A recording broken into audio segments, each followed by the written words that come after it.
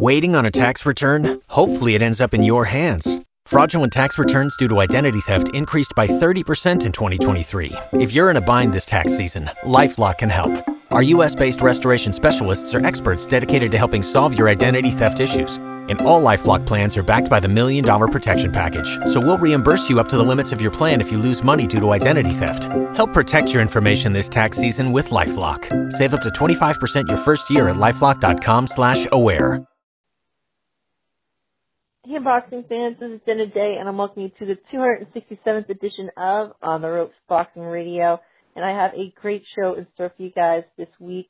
We have the return of Hall of Fame boxing commentator Al Bernstein, who'll be on a little bit later to talk about all the latest news going on in the boxing world and preview some fights coming up in 2019. But to open up this week's show, let's talk about the biggest star in boxing today, that being Canelo Alvarez. He just made his return to the ring this past weekend in the first fight of an 11-fight, $300 million deal with the DAZN streaming network, a service that is $9.99 per month. And if you did watch his fight with Rocky Fielding, you might have caught it for a free 30-day preview. And honestly, being the fact that the fight was completely one-sided and not competitive, that was probably your best bet right there, because even at $9.99, I don't know if that fight was quite worth it. But DAZN does offer a lot of good boxing coverage. They offer a lot of different fights, and the fact that Canelo Alvarez is signed to them, it opens up the door for a lot of, good fights to come out of this thing. So, the fight with Rocky Fielding obviously was underwhelming. Fielding, was a guy that wasn't given much of a chance in the beginning. He was a WBA regular super middleweight champion, but most people didn't hold much stock in that. They looked at his only defeat, a one-round loss to the legitimate champion at the weight class, and thought that Canelo would, basically run right through him, and that's pretty much exactly what happened. Canelo went out there, he went for a body attack, he dropped Fielding in the first round, and ended up dropping him 4 times overall and stopping him in the third round when the referee decided to wave it off. So, in terms of the actual fight, we pretty much got what we expected, but, it is good to see Canelo Alvarez back out there and be dominant. And, as a boxing fan, I didn't quite mind it too much. And, it is good to see the stars of sport get out there more often. I think it's kind of one of the lost arts of boxing is that you don't see people fight regularly anymore. You used to see guys fight 5-6 times a year. That's unheard of nowadays. You see a guy fight 5-6 times a year as a prospect trying to build his way up. Champions and most guys of acclaim, they fight twice a year, and that's pretty much it. And it's kind of a shame. So, the fact that Canelo got there only 3 months after 2 fights with Gennady Golovkin, that's honestly, I say it's like a forgivable fight. It's an acceptable fight. You can let him have an easy fight like this because, he's entitled to it after 2 hard fights. And I wouldn't mind seeing something like this from other fighters, in the sense that you get out there more. You take a fight on free TV or something like that, and you just get out there and be active and keep yourself out there, keep your face out there, because whether or not it is a one-sided fight, it still, it keeps you in people's minds, in terms of the boxing world, because you get forgotten a lot. When you sit on the shelf there for 5-6 months at a time, sometimes a year, people forget that you're out there. They're like, oh yeah, there's a Canelo guy. Right now he's the biggest star that the sport has, so we got to keep our stars out there, keep them active, and, him being out there in Madison Square Garden in front of a new audience there, I think it was overall good for the sport, and, good just to see him back, even though we would like to see him within far better competition than he saw this past Saturday night. Speaking of which, let's talk about what's next, what the direction is for Canelo, what fights are out there for him. Obviously, we all want to see a third fight between him and Gennady Golovkin. It's the fight that we all want to see. Obviously, there's a lot of politics that go into that. You got Golovkin being a broadcasting free agent where he could go to ESPN, Showtime, or DAZN. If he goes to anyone that's not DAZN, makes it a bit harder to make a third fight. And being the fact that the first 2 fights were separated by a year, I would not be shocked to see that fight take place somewhere in the fall. So we have to look to other opponents. And I'd say the next best high-quality opponent for Canelo Alvarez is probably Daniel Jacobs.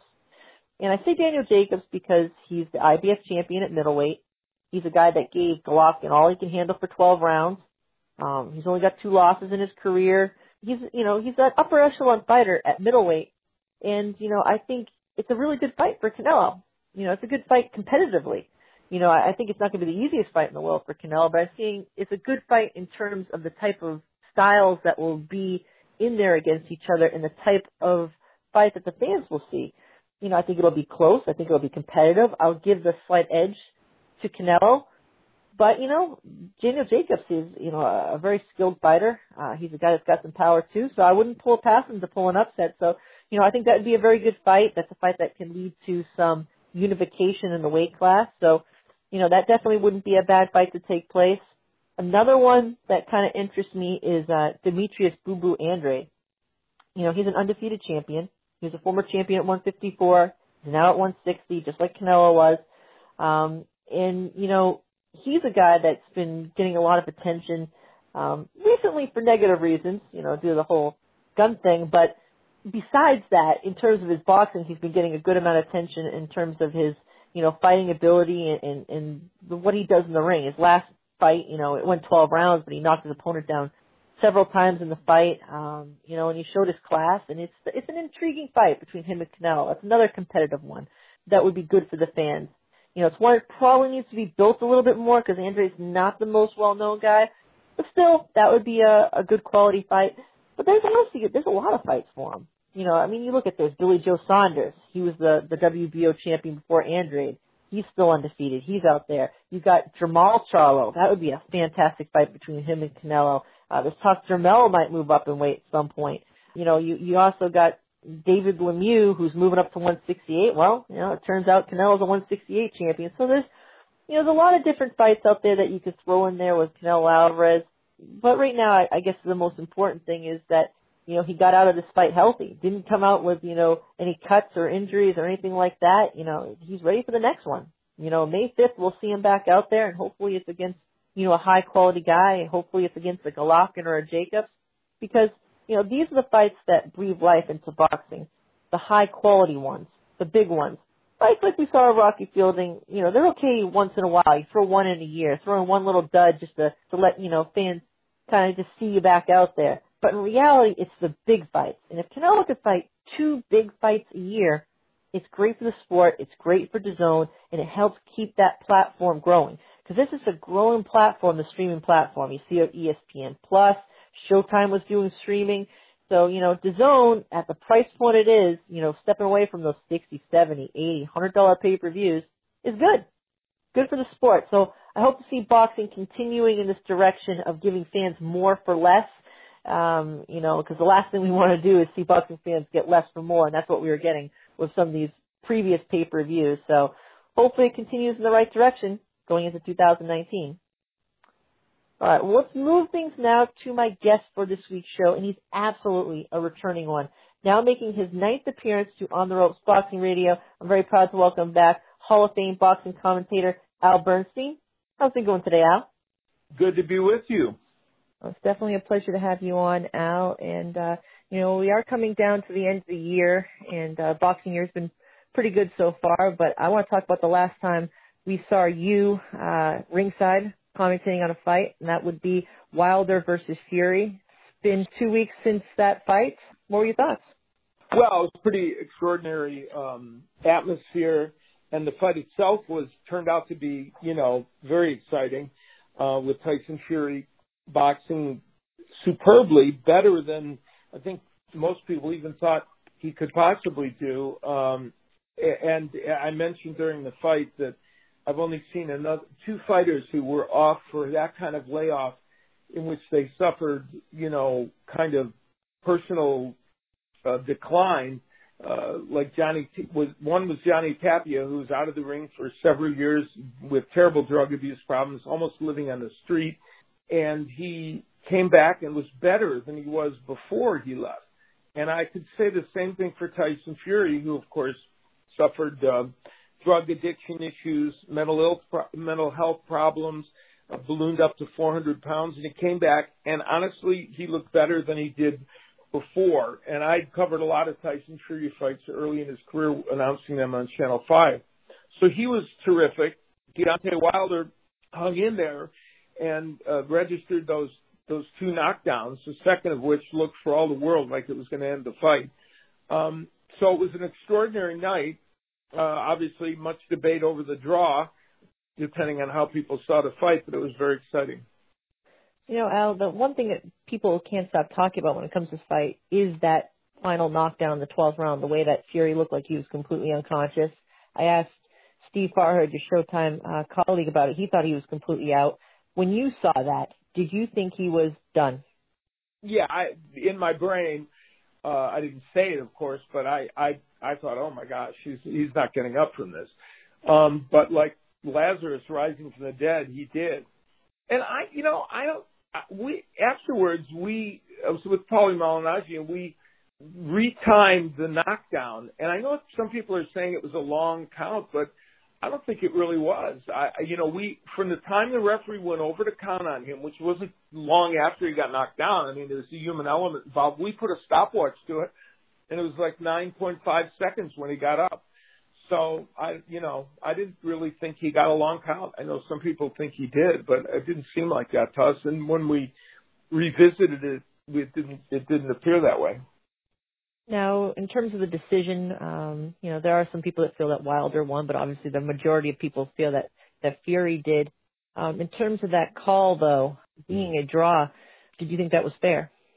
Well, here's the way you can break it down. Deontay Wilder had 2 10-8 rounds, obviously, with the 2 knockdown rounds. So that means for him to get a draw in this fight, he had to win 3 more rounds by 10-9, right? Mm-hmm. I thought Fury won rounds 3 through 8 very convincingly and won round 10 very convincingly. So that leaves us with rounds 1, 2, and 11, in my opinion anyway, as the rounds that you could give to Wilder. I don't think he won all 3 of those. My feeling is that the 114-112 score for Fury was probably the right score. Now, Steve Farhood, who you've chatted with, had it 115-111 for Fury, which I also don't think is impossible in any respect. But I have a hard. I guess you can get to a draw if you give Wilder all those close rounds, and maybe somebody would think he won a round in between 3 and 8. I don't. But there's a way to get to a scorecard that says a draw. There is no way to get to 115-111 for Wilder as Rokin's scorecard had it. That was pretty absurd. All right, well, a lot of people want to see a rematch now. The first fight did around 325,000 pay-per-view buys. Not too bad, but obviously with all the buzz and all the talk after, a rematch should be pretty successful. If it does happen, who would you favor now based on watching them fight each other? Well, I think it is probably going to happen. I think that, as you say, the fight ended up being in the black because I think they were shooting for about 250,000 as their break-even point. That's what I've been told. So it was successful in that regard. They had a huge crowd in Los Angeles for the fight. And I'm guessing there will be a rematch. It's interesting when you try and look ahead to a different one. I actually expect Fury to be in a little even better shape because, remember, he only had the 2 tune-up fights going into this fight against lesser opposition. And though he, obviously was in great shape to be able to go 12 and survive those knockdowns, I think in some ways we can see Fury being better. And it's possible that Deontay Wilder, he claims he figured out why he was, overthrowing his punches and rushing things, and of course he was able to solve Fury twice, but he made the point that Fury has to be perfect for 12 rounds. I only have to be perfect for 1 second. That really didn't turn out to be true because he was perfect for 2 seconds when he scored those knockdowns and yet couldn't finish Tyson Fury. So I don't know. I think the rematch is going to go off as much more. For this fight, Wilder was clearly the favorite. I think the rematch will go off as a pretty much 50-50 proposition. Well, Al, let's talk a little bit about the boxing scene. And we recently saw HBO signing off for the final time in terms of their boxing format. And obviously that's bittersweet to some fans out there, but other people understand why they're choosing to step out of the boxing game. You yourself, you've worked with HBO and a co-broadcast for Manny Pacquiao versus Floyd Mayweather. Mm-hmm. Just what were your thoughts being, having been on the other side, a competing network with them signing off? Yeah, it's interesting. It's a very nostalgic thing for boxing fans. I actually did do one broadcast in which a TVKO broadcast, the first Riddick Bowe Evander Holyfield fight I did for them. But that was my only time working for HBO.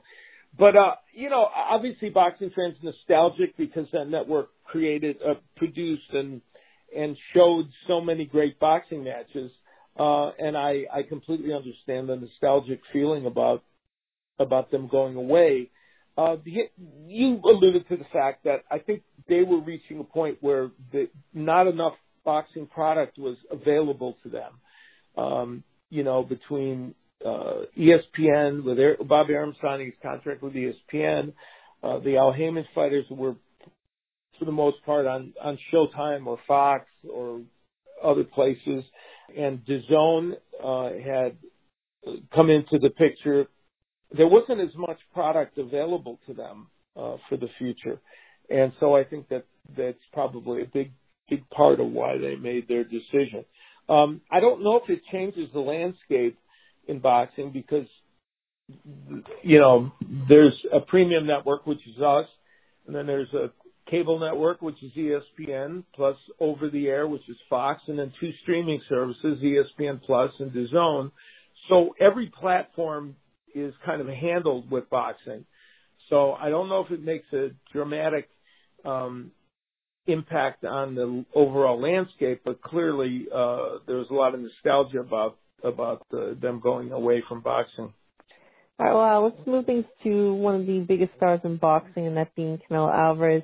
He recently just came off of a win against Rocky Fielding. Took him only 3 rounds. Looked pretty good, but the opposition in front of him obviously was quite overmatched. And now that fight is over, a lot of people in boxing want to know what's next for him. Will he have a third fight with Golovkin? Who will he fight now that David Lemieux seemingly is moving up to 168? I'm curious, what do you see out there for options for Canelo Alvarez? Well, I think fans would like to see him fight Triple G or Daniel Jacobs or Bubu Andrade. Those would be the people they'd like to see him fight. He fights twice a year, so while I think Canelo has in recent years fought a pretty good lineup of people, I think if he chooses to not fight one of those people or a really top middleweight, there'll be a little disappointment. And so I assume he's going to go back down to middleweight after this brief excursion at 168. Now, there are 168 pounders out there for him to fight.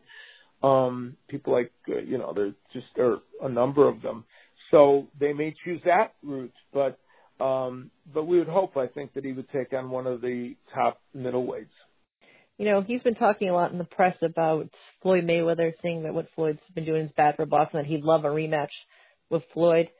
You've seen Floyd's last appearance in the ring against Conor McGregor. Based on what you saw there, how do you think he would do with a fully mature Canelo Alvarez? Yeah, that's a good question. Alvarez had been when Alvarez fought him, he was already a veteran. Now maybe he's hit his stride more, which he probably has, and maybe going up in weight helped him. And Mayweather's gotten older. So when you put those two factors together, and Mayweather is, although you never can say Mayweather has a problem with being off because throughout his career he's come back after long layoffs and been effective, but obviously he's older now. So it's an interesting fight in a lot of ways. Canelo fought, I think, a dreadful tactical fight in the first fight. He was the bigger man. He should have tried to impose his will on Mayweather. He didn't. He boxed and played right into Mayweather's hands. I would think in this, if they ever did meet again, we'd see a much more aggressive Canelo. But it would be an intriguing fight. I think people would find it interesting. It's a hard one to handicap because Mayweather already beat him decisively, but we don't know because of Mayweather's age and Canelo, in theory, maturing a little bit more and maybe getting to be a better fighter, how much of a difference would it make? Oh, speaking of intriguing fights, the next time we'll see you ringside for a big event is Manny Pacquiao versus Adrian Broner. It's a fight people had talked about in the past, about happening, and now that it is, it has a certain level of intrigue. What do you see of that fight? Yeah, that fight is an interesting one because, Pacquiao, who is now older, who looked very good in his last fight against Lucas Matisse, some of that may have been Matisse not fighting well, but nonetheless, if you think about it, Pacquiao's had only one or two bad performances in recent years. For the most part, he's been effective. Adrian Broner comes into this fight as kind of an interesting character. His record hasn't been sterling in recent fights. He's won lost as much as he's won, but he remains a person that people want to see. And I think also somebody who's always in competitive fights. He's very hard to knock out. Nobody's knocked him out. People have knocked him down only a couple times, but he's not the kind of person you can knock out. So you could look at this fight, and while Pacquiao will probably go in the favorite, you can look at it as a very competitive and intriguing fight. And I think for Adrian Broner, the trick to winning this fight, if Manny Pacquiao can be the dizzy Manny Pacquiao that he's been in most fights, and if he doesn't get hurt by Broner's going to have to increase his punch volume over what he's done. I don't know if he's capable of doing that. That's a good question. We keep saying it, and yet fight after fight, he doesn't do it. And sometimes he squeaks by decision wins. Some, like the one against Adrian Granados, that could easily have gone the other way, or he loses. So I think the onus here is on Broner to increase his number of punches and be more aggressive in this fight. Al, do you think the end game for Manny Pacquiao is if he can beat Broner is to get that rematch with Mayweather? Yeah, it seems that way. The other interesting aspect of that is whether if Broner wins, Mayweather would fight him, would come back and fight him. That would be an intriguing promotion, that's for sure. Not for the faint of heart. But I think that's Pacquiao's end game. And whether that fight will resonate with fans, we would find out. But I think that's what he's hoping. He's hoping for a dominant win over Broner, and that would market the Mayweather fight. All right, well, I just got a couple more questions before I let you off the line. Let's turn things to you yourself, because most people know you as, a boxing commentator, but you also have, a little bit of, a passion. You also do some singing. Can you let the fans know when they can catch you again, behind the mic? In the old days, when I was doing a lot of the pay-per-views in Las Vegas in the 80s and early 90s, I performed my music a lot of times at Caesar's Palace before some of the big pay-per-view fights. And over the years, I appeared at Caesar's and a couple other places. And then I started doing a sports party show. There was part music and part video clips and everything, in which we combined the music with that. I did that at Mandalay Bay and a number of other casinos.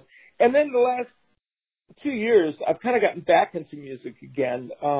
I really kind of revisited it, and I've been performing a little more regularly. And I'm going to be doing a show with my son, actually, who's a young singer-songwriter, at the Italian American Club here in Las Vegas, where I sometimes perform. That's on December 20th. We'll be there performing music from 6 to 10 p.m., and it's a fun atmosphere. And then I'm going to also be doing a show, the Italian American Club's Thursday, December 20th here in Vegas. And then I'm also going to be doing a show at co-hosting Kenny Davidson's cabaret show at the Tuscany Hotel and Casino the night before the Pacquiao-Broner fight. And that's always a fun. I go over there and often sit in and sing with them, but I host it every couple times a year, and I'm going to co-host that and do a whole bunch of tunes the night before Pacquiao-Broner. So if folks are coming in for that fight, they should come over to the Tuscany Hotel and Casino, 9 o'clock or so, and we'll have some fun. I've actually listened to some of your singing on YouTube, and you do some Frank Sinatra. I'm just curious, which is your favorite Frank Sinatra song to sing? Oh, I do a lot of the Great American Songbook, and some of it associated with Sinatra, although at this show, I also do a lot of Nat King Cole. I do Nat King Cole tributes a lot. Sinatra, I think Young at Heart is probably my favorite of his tunes. But I love all music, but I tend to gravitate when I sing to the Great American Songbook, and I enjoy doing that. Nice, nice. All right, well, Al, in closing, 2018, it's almost over now, and boxing fans are looking forward to the new year. But when you look back, what can you say about 2018 as a boxing year? I thought 2018 was superb. I mean, I think the matches were great. The product boxing put out there was excellent. And boxing's being seen on more platforms than ever before, and that'll definitely will expand in 2019. So I think 2018 was very good for boxing. It felt a lot like 2013, which was another year where boxing really did well. Now, in 2014, boxing took a half step back. I hope that doesn't happen in this next year. But I thought this year was really excellent, and for the most part, boxing fans had a chance to see really good fights. Excellent, excellent. Well, Al, as always, I thank you so much for your time today. I look forward to seeing you again on the Showtime broadcast team, and I guess just enjoy the holidays and have a Happy New Year. Thank you. You too. All right, that was Al Bernstein talking about the Wilder versus Fury fight, giving his views on HBO, moving away from boxing, and also talking about Manny Pacquiao versus Adrian Broner. As always, it's a great pleasure to have Al Bernstein on the show. I mean, I've had the great pleasure in the last couple of weeks to talk to not just him, but his Showtime colleague, Steve Farhood. And it's just very interesting to get both of their views on the Wilder versus Fury fight because they're very similar.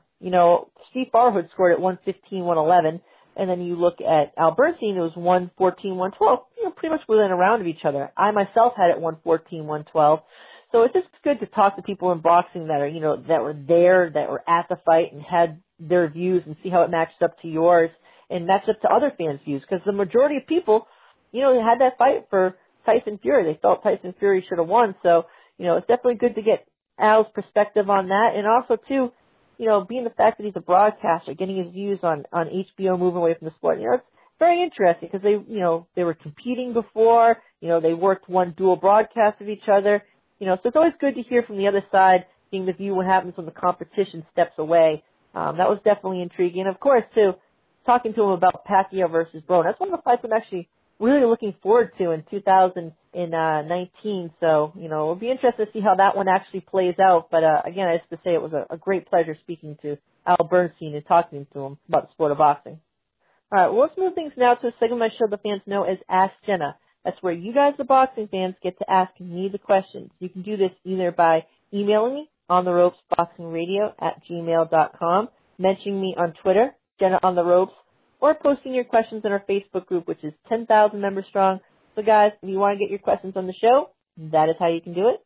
I'm going to take my first question. This one comes from Todd Williams. It says, what do you think happens in a rematch between Deontay Wilder and Tyson Fury based on what you saw in the first fight? All right, well, Todd, to answer your question here, I watched the first fight, and I thought it was actually a very good heavyweight fight, even though it didn't have the largest amount of punches landed. If you actually look at the punch stat numbers, they're really comparable to the Klitschko versus Fury fight, which, to most people's accounts was a terrible fight. But this one wasn't because it had the drama. It had the drama in the fight, especially the 12th round. I scored the fight 114-112. I thought Tyson Fury won the fight. Based on what I saw in the first fight, obviously the power advantage definitely goes to Deontay Wilder. That 12th round, watching, Wilder just knock him, looking dead, to be honest with you. He just looked out dead. And to see Tyson Fury not only come back from that, but to win the rest of the round, it was truly amazing. It's one of the more amazing things I've seen watching the sport of boxing, to see him come back, to get off the canvas like that, and to not only do that, but just to win the round after that. It really was incredible, and honestly, it was an incredible fight because of that moment. But let's talk about the rematch. When you look at both fighters, you try to gauge both their performances. Deontay Wilder, in my opinion, did not perform that well. He's a guy that I believe has a good jab when he uses it, like against Bermane Stiverne in the first fight. He used that jab, and he performed excellently. He did great. He won that fight over 12 rounds. It was the only time he had gone 12 rounds before the fight with Fury. I thought he performed really well using that jab. He stepped away from it in recent fights. he's become more of a home run hitter. And, it's great when you hit a home run. He almost did it against Tyson Fury, but when you don't, you leave yourself open to losing a lot of rounds and close decisions like we just saw. I think he has room for improvement, Wilder. If he uses his jab more and goes in with more of a thought of trying to box and try to win the rounds and look for those spots instead of forcing those spots for the knockout punch, he could come out possibly as the victor. But, if he does the same thing, we're going to see a similar result. When you look at the other side of things with Tyson Fury, Fury essentially had 3 years out of the ring. He had 2 warm-up fights, but honestly they weren't, much more than sparring. And this fight was his first real fight, and he performed just as well as he did against Klitschko. And he wasn't in the best shape of his life. He was, in the mid-250s. But for a guy that used to be 400 pounds, to get on his toes and to box like that is quite extraordinary. He's an extraordinary athlete. He's an extraordinary person, to be honest with you, to go through all the things he has and all the drug abuse and everything like that, to come back in the ring and to put on that type of performance is an amazing thing. That shows, honestly, the mental strength of someone to be able to overcome things like that. When it comes to a rematch, I give the edge to Tyson Fury, being the fact that I believe he's the better boxer and the better fighter.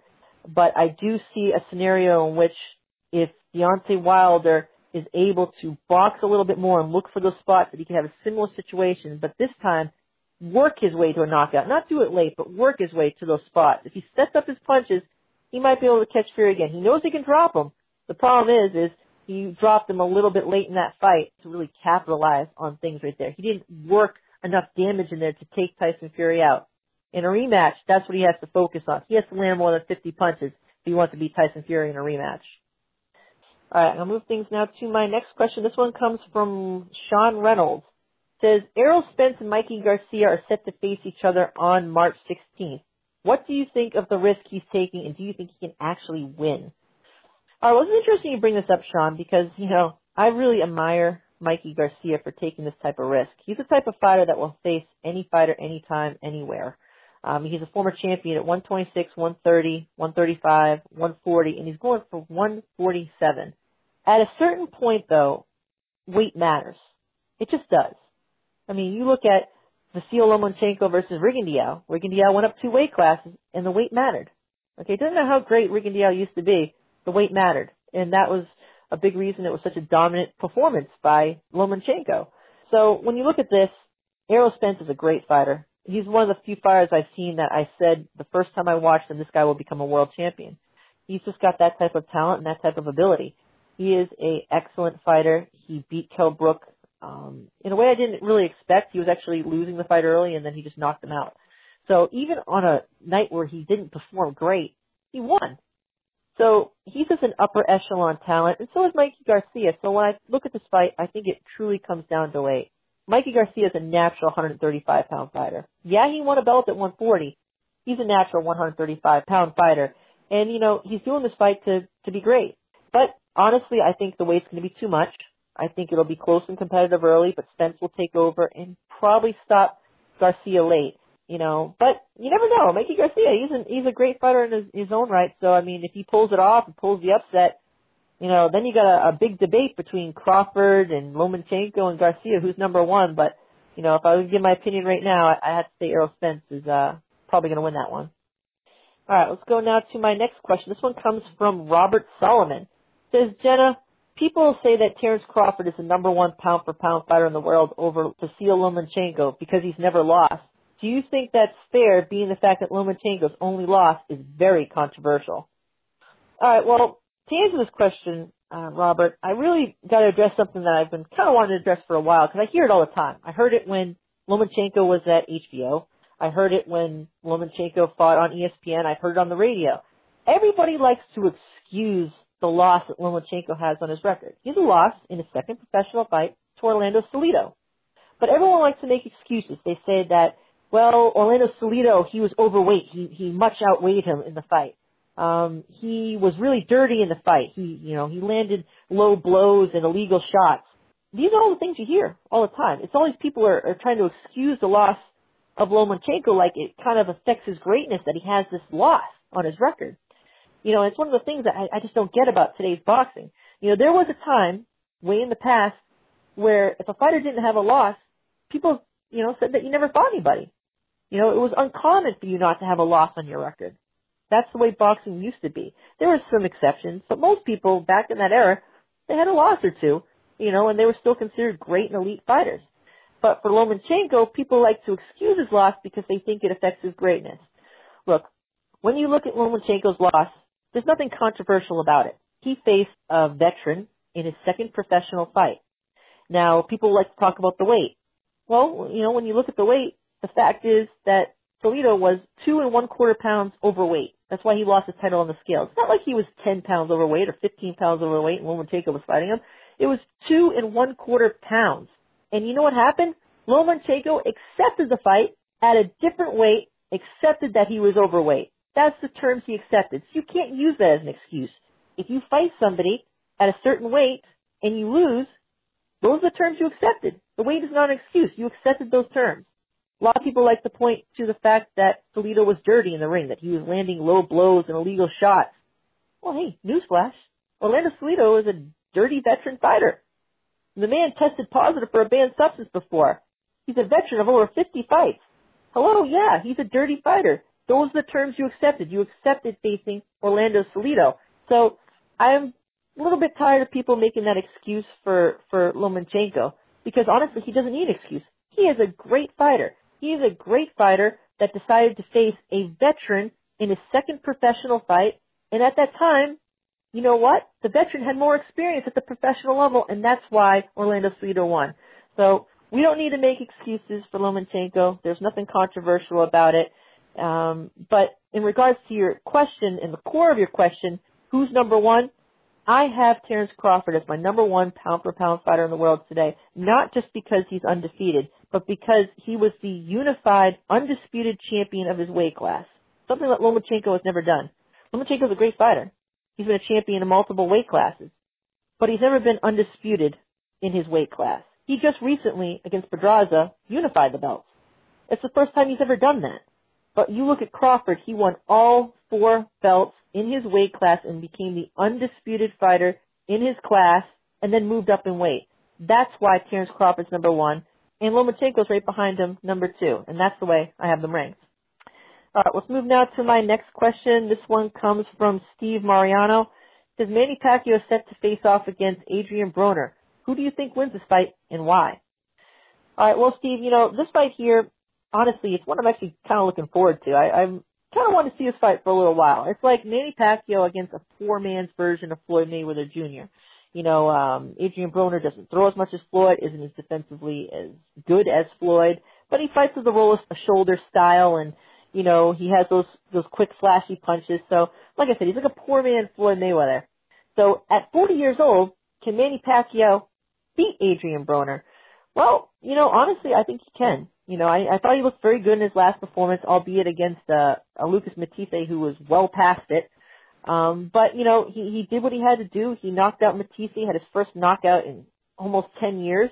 So, Manny Pacquiao's still around. He's still relevant. And, I think he has enough to beat Adrian Broner. I think he will beat Adrian Broner. It'll probably be by decision. And Pacquiao will do what he always does. He'll use his high activity, his work rate, his hand speed, his jumping in and out, the angles. And, I think he'll just simply outwork Broner. But there is an element of danger because Adrian Broner does have that one shot power. He's dropped other people. He dropped, Sean Porter in the final round of a fight. He dropped Taylor in the final round of a fight.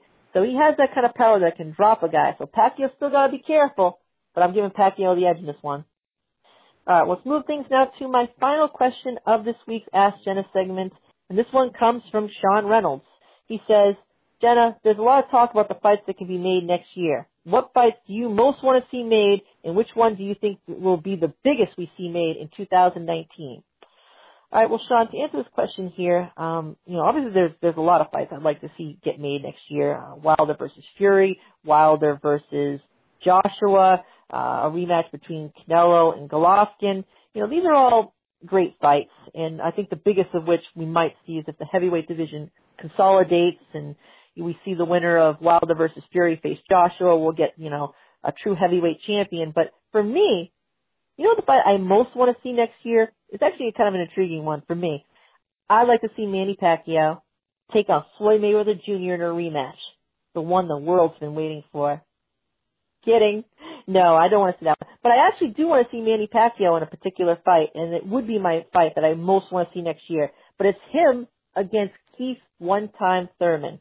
I've always wanted to see Pacquiao versus Thurman. It's one of those fights for whatever reason. I just think, between their styles, between the way that they fight in the ring, I honestly think it's going to be a great fight for fans. It would literally have the potential to be a war. Because one time, as much as we like one time on the show here, he doesn't really have that one-shot power. But he can stand there in the pocket and throw. And Manny Pacquiao, he can get down too. So, honestly, I think it would be a very interesting fight. I think it would be a lot of punches. I think it would be a great competitive match. And it's a fight that I think that Manny Pacquiao would win. And not only win, but actually stop Keith Thurman in. I've said it for a while, privately of people. I said, Pacquiao will stop Thurman. People don't believe me.